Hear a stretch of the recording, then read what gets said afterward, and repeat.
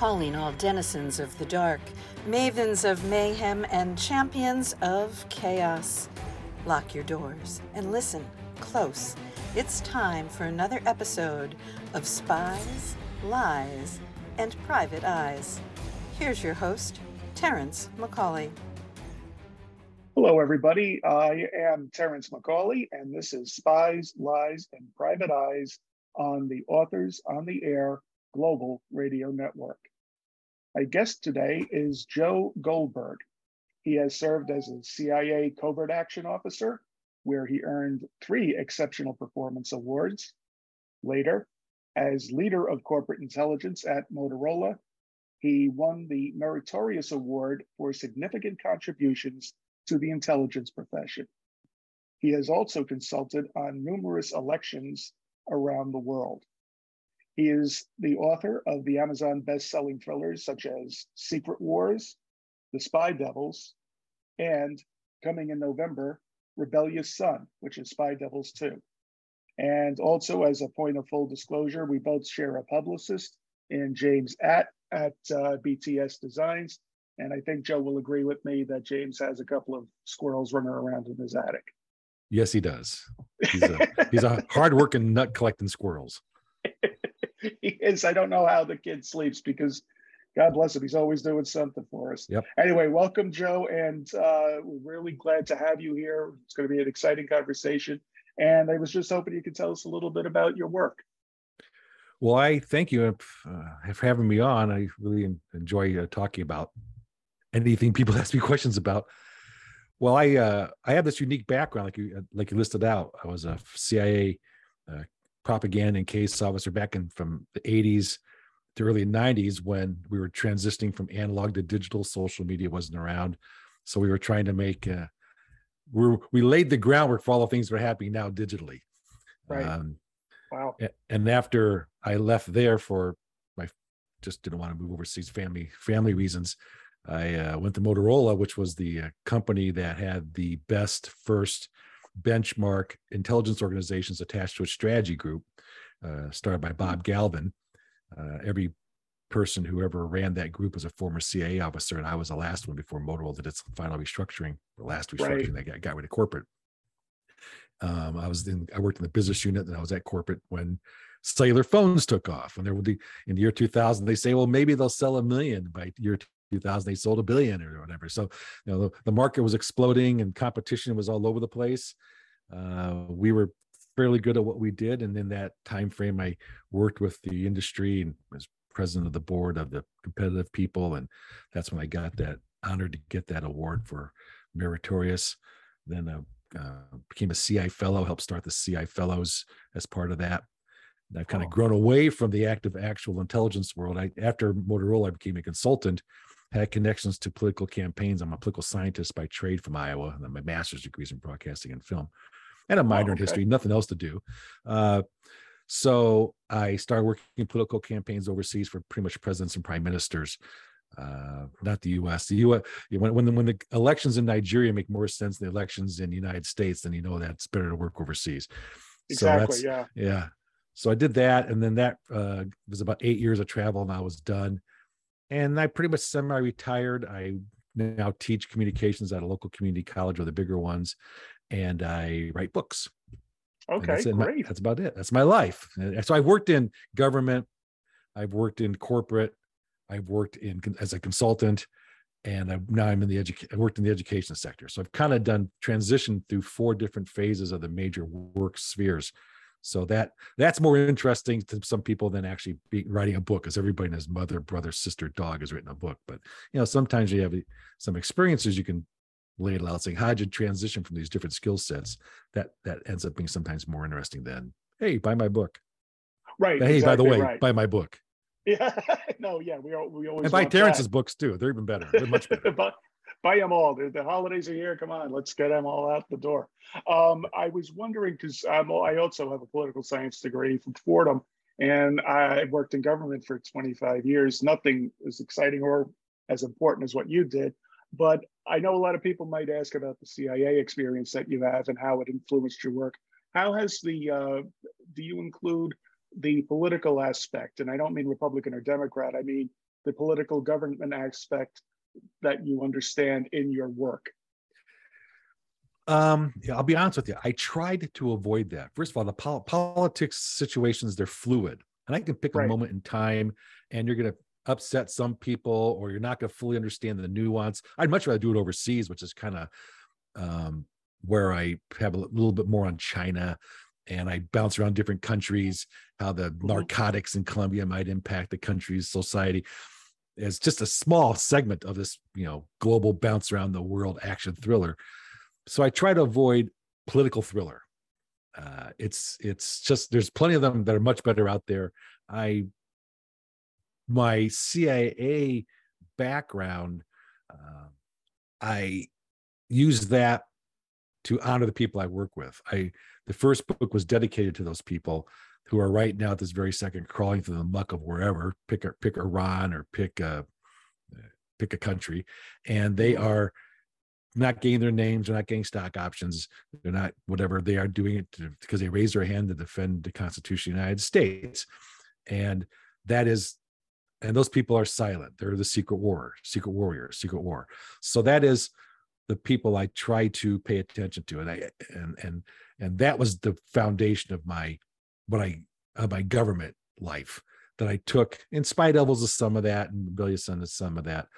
But I try to focus on the people rather than some political institution or ideology, because that just, first of all, they fluctuate with media, and they fluctuate with with the people who are in charge. But the actual working bees, they're always there, because those are us. We're the drone bees that we're going to go to work every day and get things done. Right. Yeah, no, that makes sense. And that's, because sometimes I've gotten criticism from people saying, oh, you're too easy on the Democrats in your book, you were too hard on the Republicans in your book, or vice versa. And I just said, I didn't write, or some people have said, I can't tell what persuasion you are from your stuff. And I said, because you're not supposed to. Good. Yes, I was successful. It's got nothing. Yeah, we're lost in the story. It doesn't have anything to do with me scoring political points for one side or the other. They do that for a living. They have a vested interest in doing it, the candidates and the people in government. I'm just here to tell a story and not to further a political perspective. Well, I get asked that question. I teach social media as one of my community college classes, and we just did. For those who can't see, I'm doing the bunny ears, cancel culture stuff. So, and I always ask or think of myself, am I canceling myself as I'm writing? Are there things I specifically am not writing, avoiding, so I don't have to deal with insanity of people's perspectives and their biases that I don't really care about? Just enjoy a story. Yes, I'm telling a story from my own biases. That's why I'm telling it, and that's what I have in there. The stuff I don't have in, I have a bias thing not to put in. So right. You're getting me. One of the things not on my list is dealing with party politics. Right. U.S. party politics. If it has to do with the Chinese Communist Party and how they deal with Taiwan, different story. But right. But if it's U.S. and I've got to deal with this, I do, bunny ears, self-censor myself a little bit to avoid that. I just don't want to deal with it. Right. We're content. Right. Exactly. Yeah. No, I agree. And then by the time, usually takes 2 years or so, depending on the publisher, to get your stuff out there. And as you said earlier, by the time it hits the market, we've already moved on from that. And it takes the people out of the story. If you rank it to something too far in the recent past, and you're not writing a historical novel, that's pretty tough to do. Right. And you read the current thriller writers or whoever you might want to read, and they're doing cutouts of political people. Oh, that's not really this president, but it really is that president, just calling him by a different name and whatever. And so you're just ladling it out there, and that's absolutely fine. If you want to write, and those become bestsellers, by the way, because half the market loves it and half the market, just wants to read it and hate you. So that's a good hook.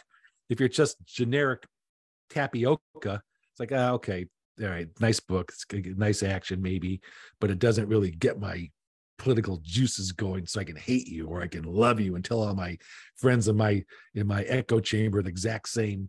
Read this book because it's going to confirm everything you believe in. Maybe I should do that. I don't know, become a bestseller again. It's actually not a bad idea. Cave into the bestseller world. And Well, you seem to be doing pretty good doing what you're doing now. How is, why don't you explain the protagonist from the Spy Devils series, and how were you inspired to create such a character? well, the good guy is his name was Bridger.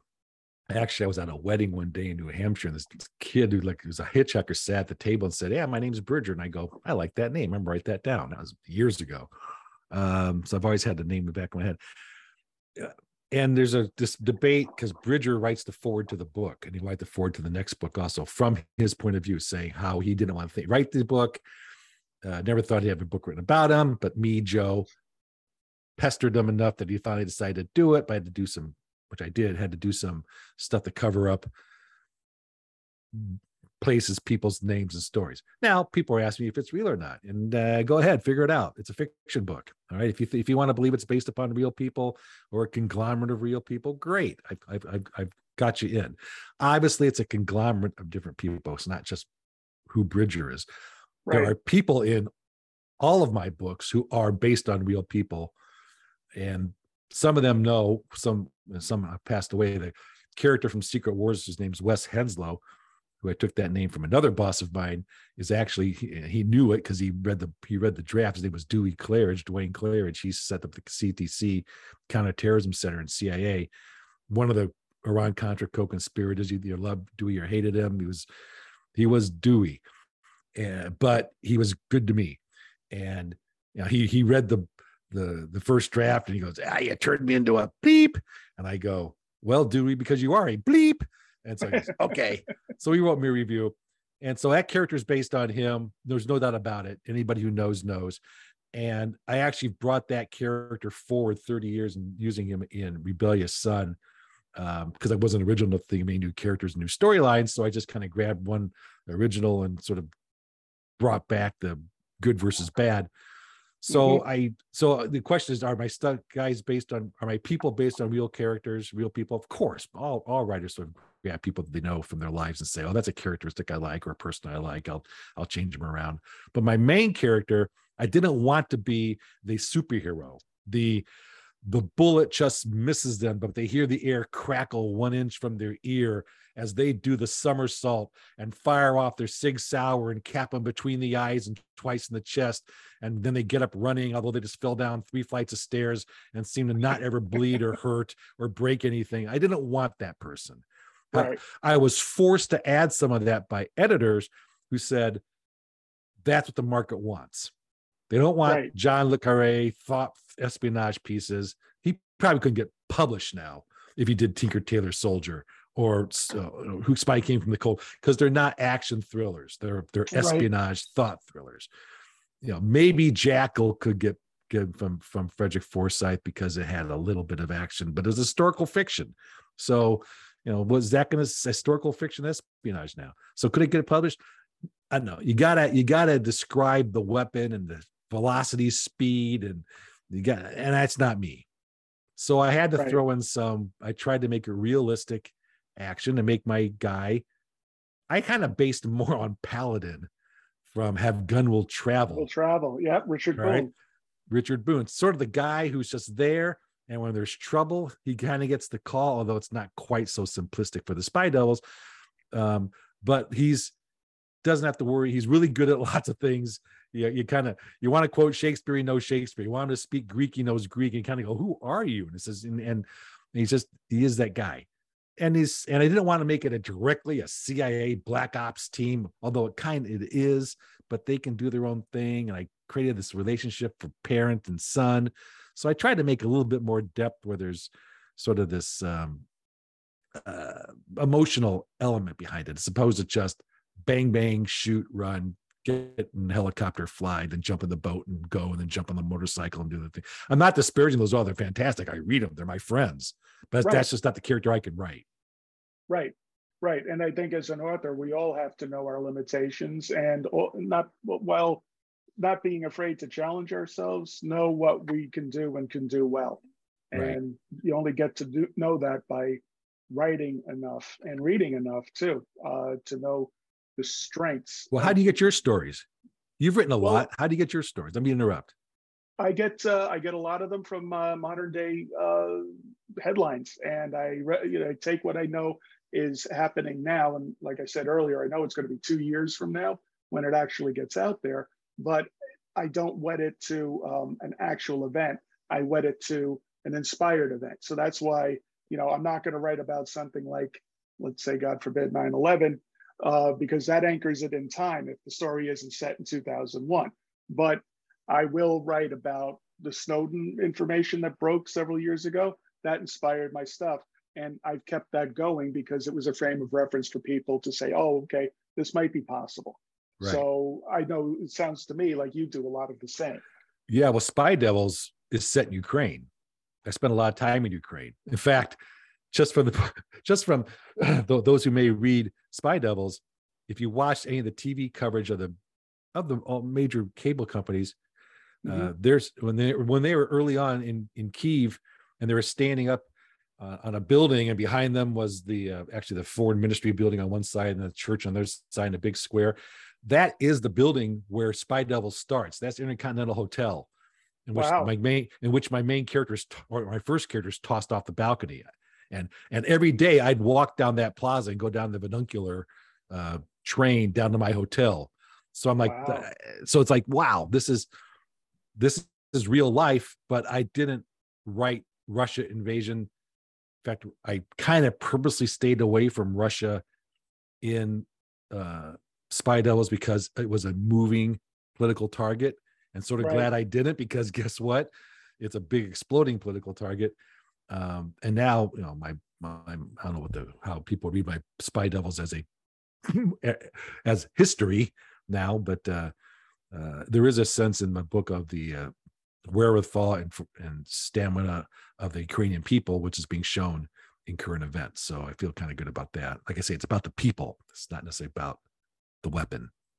Right, exactly. Yeah, because I know we seem to approach it similarly, because when you asked where I get my ideas from, I'll write about the ongoing generations old combat between Russia and the West, China and the West. That's the kind of stuff that's not going to change over 2 years. The nature of the conflict might change, but the conflict itself and the tension that's between all those nations isn't going anywhere for quite a while. So that's the kind of stuff that I'll anchor my work to, and it sounds like you do the same thing. Yeah.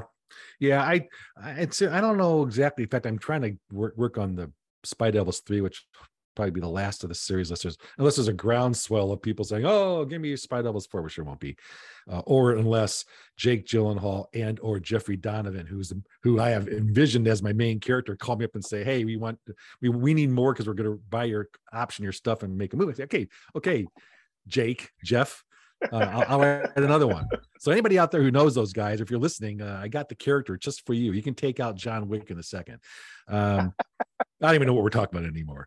I'm trying to figure out how to do book 3 and fit it into answering questions from book 2 and not feel like I'm just finishing off the series and have a nice day. I want it to still be relevant and real, not just, okay, this complete this storyline, let's complete that story. I can do that in 2 chapters. Okay. Right. I gotta make a story here that's still engaging, using my own experience, which now I'm going to sort of slightly move towards political campaigning, perhaps, and regions of the world I haven't been to that maybe people aren't thinking about, but they are geopolitically important and can become a basis for my stories and thriller stories. So that's where I am right now. I got little yellow stickies all over the wall here, trying to figure this thing out. I just showed my little yellow stickies to Terrence here, but that's and I'm still working on it. I can't, probably like you, I can't sleep at night. I got my notebook, on my phone. When I think of something, I go, aha, that's the answer. And then I think about, well, that really wasn't quite the answer. I got some more questions based on that. And then it's just this rolling ball of razor blades trying to figure this thing out. Exactly right. Yeah, it becomes its own self-fulfilling prophecy at that point. It's yeah, I know how that works. The thunderbolt that happens in the middle of a sleepless night, and sometimes it's not the answer So we have to, but we love the answer so much, we have to change the question. And that can lead There us you to a whole go. bunch of other things as well, some interesting things. When you started writing this series, did you envision it as a trilogy? Did you envision it as more than that? Where were you when you started? Well, I had the idea that it was going to be a 3-book series because I did everything wrong.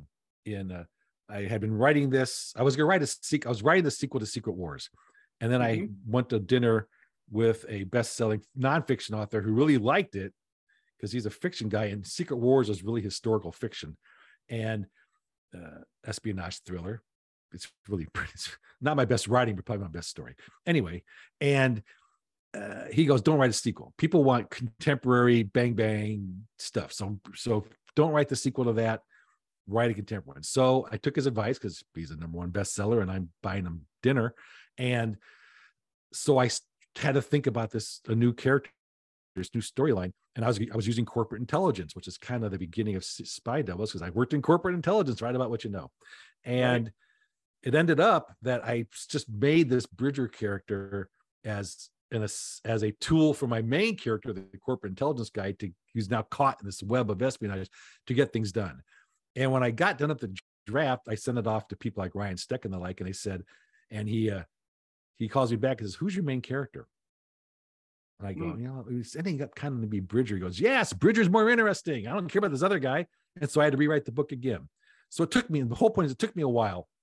And then and I'm ready to go. I've been writing. I think I'm ready to go. And then COVID hits. I'm like, I just don't have the patience to wait around for this.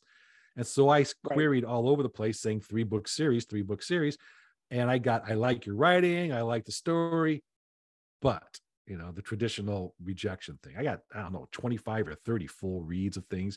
And so I blew through every agent who possibly could be there. So I just said, I'm done. I'm getting this book out. I need to move on. If I need to wait another 2 years, or because the publishing industry was still in flux, people knew what was going to happen. So I self-published it, which blew me up with agents. All right. So I can't get an agent for the next books in the series because they don't pick up series.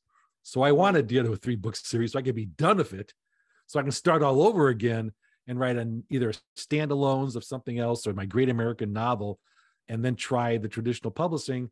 As much as I like self-publishing, and I like the control, not so I like the expense, but I do like having my own control of timing and cover editors and covers and things. And so I do like that. I'll say I do like that. That's why James, right? That's why James the publicist.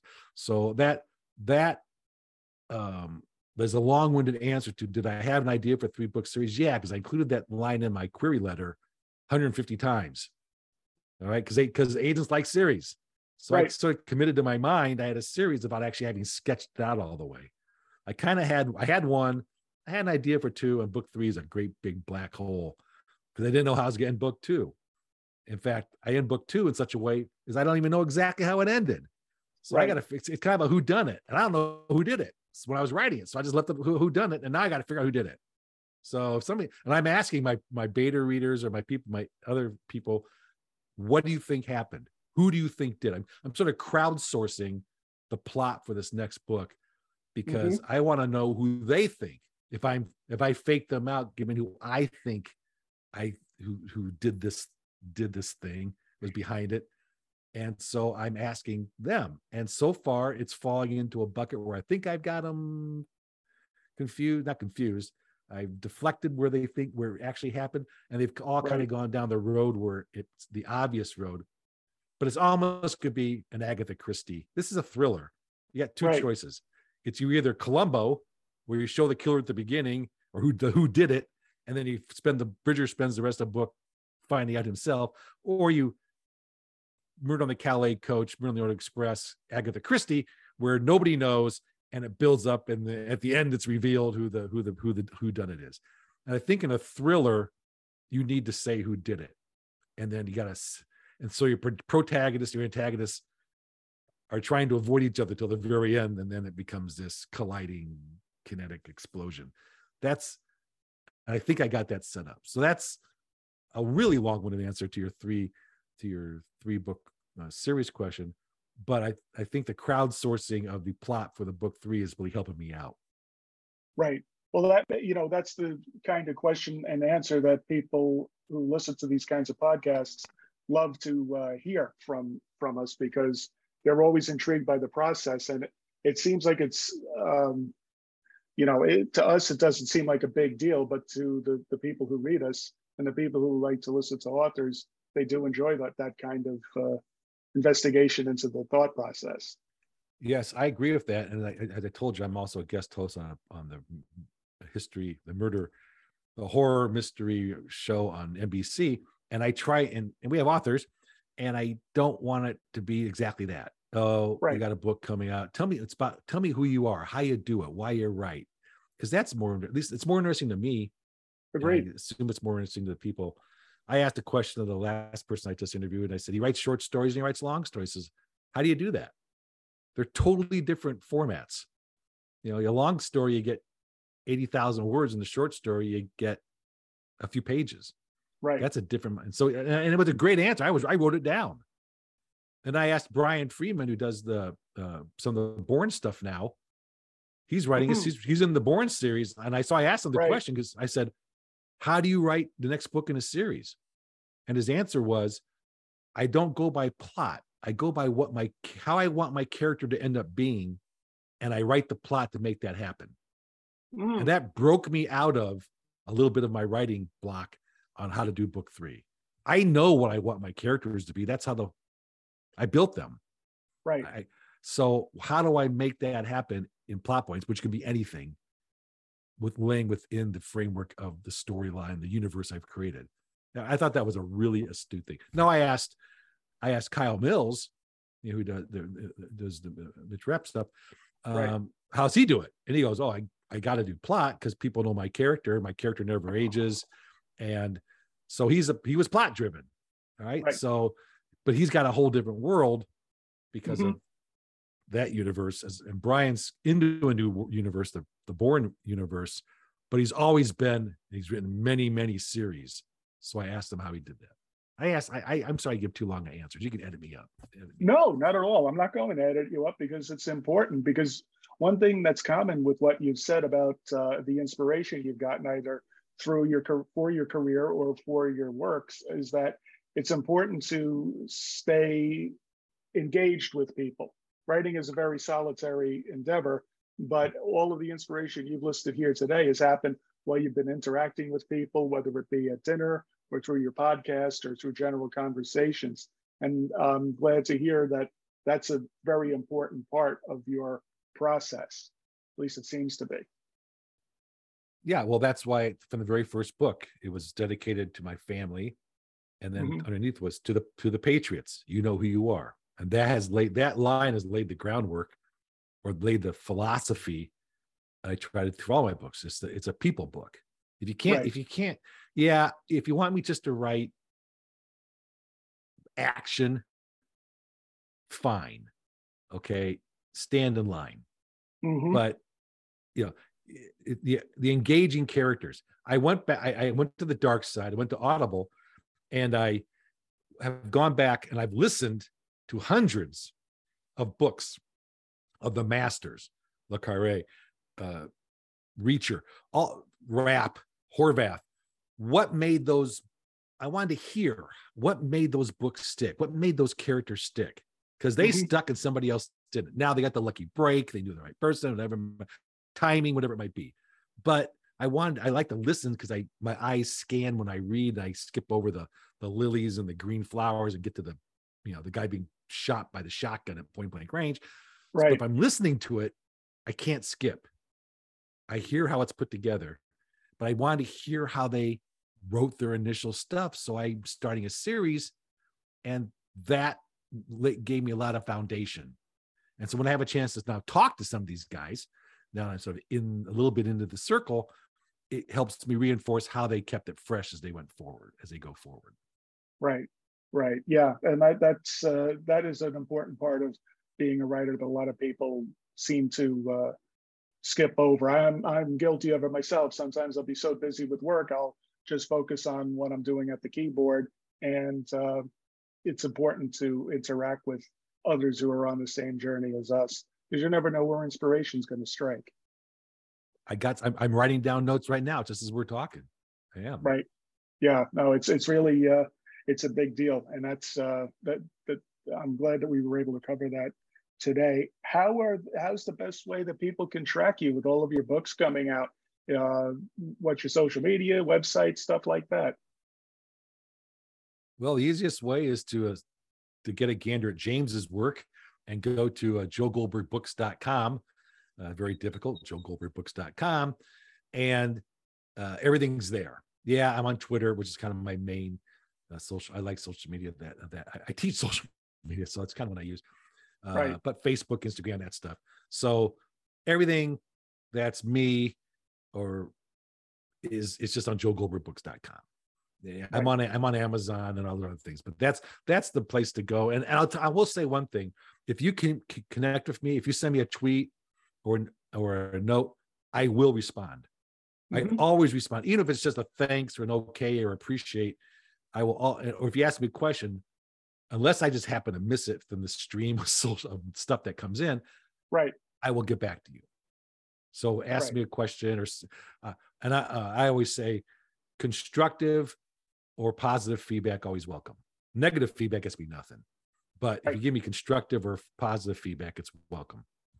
Right. And also it's important for all of our listeners to leave reviews on books whenever you can, because believe it or not, that's past. Even if you don't write a review, if you just leave stars, it helps, because it helps give us feedback about what we're doing right and what we're doing wrong.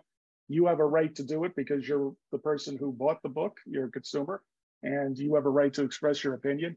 And also it gives writers like us a boost whenever you do it, because we know we're not just casting it out into the ether. Well, I mean, I'll just say that again.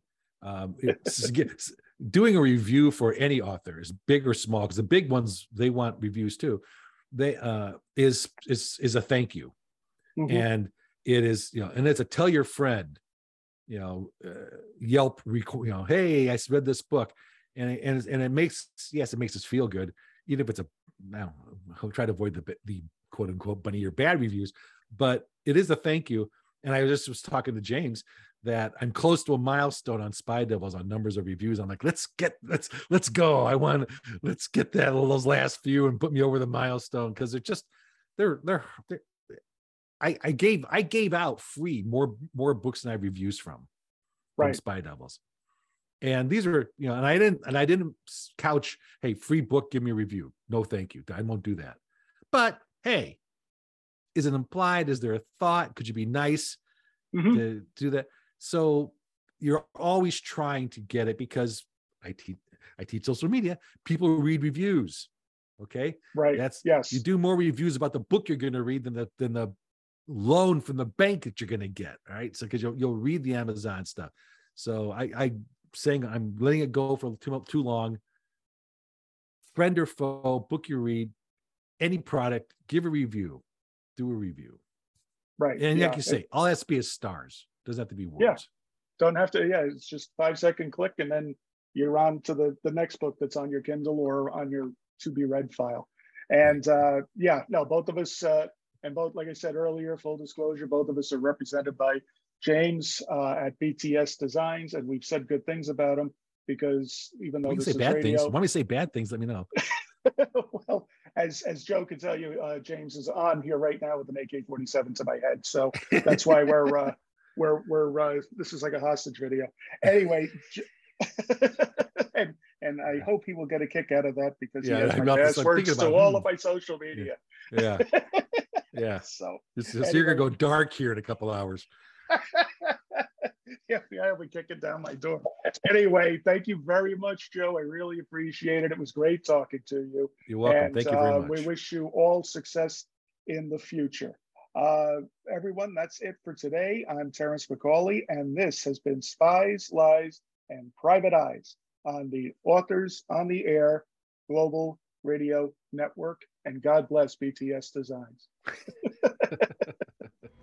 You have been listening to Spies, Lies, and Private Eyes with host Terrence McCauley on Authors on the Air Global Radio Network.